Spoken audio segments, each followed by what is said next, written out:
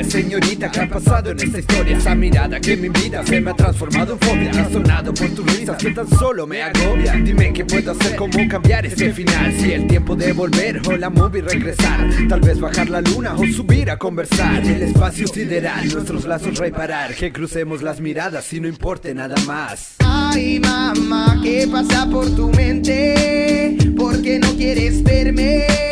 Puede ser diferente. Puede ser. Ay mamá, ¿qué pasa por tu mente? ¿Por qué no quieres verme? Puede ser diferente. Puede ser. ¿Qué nos pasó, mi lady? Si esta mañana me decías que estaba todo ok. Sí, por una estupidez somos capaces de hacer la ley del hielo. No te prometo más que ahora en adelante me verás haciendo lo que dije, no diciendo lo que hice, sino demostrar que por mi propio afecto.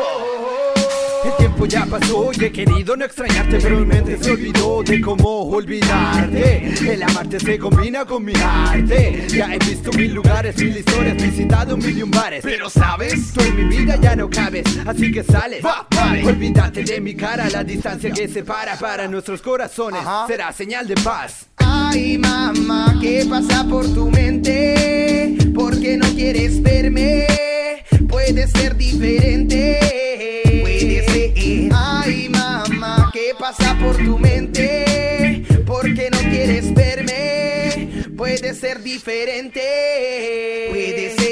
Seguimos al peso del fracaso. Si yo propongo el diálogo, vas al paso a paso. Te alcanzo con mi brazo. Si tanto es necesario, ¿por qué no lo afloramos antes de hacernos daño? Apaño el sentimiento, alrededor lo siento todo. Enfermo ya no me encuentro cuando escucho que tu voz me dice puede ser.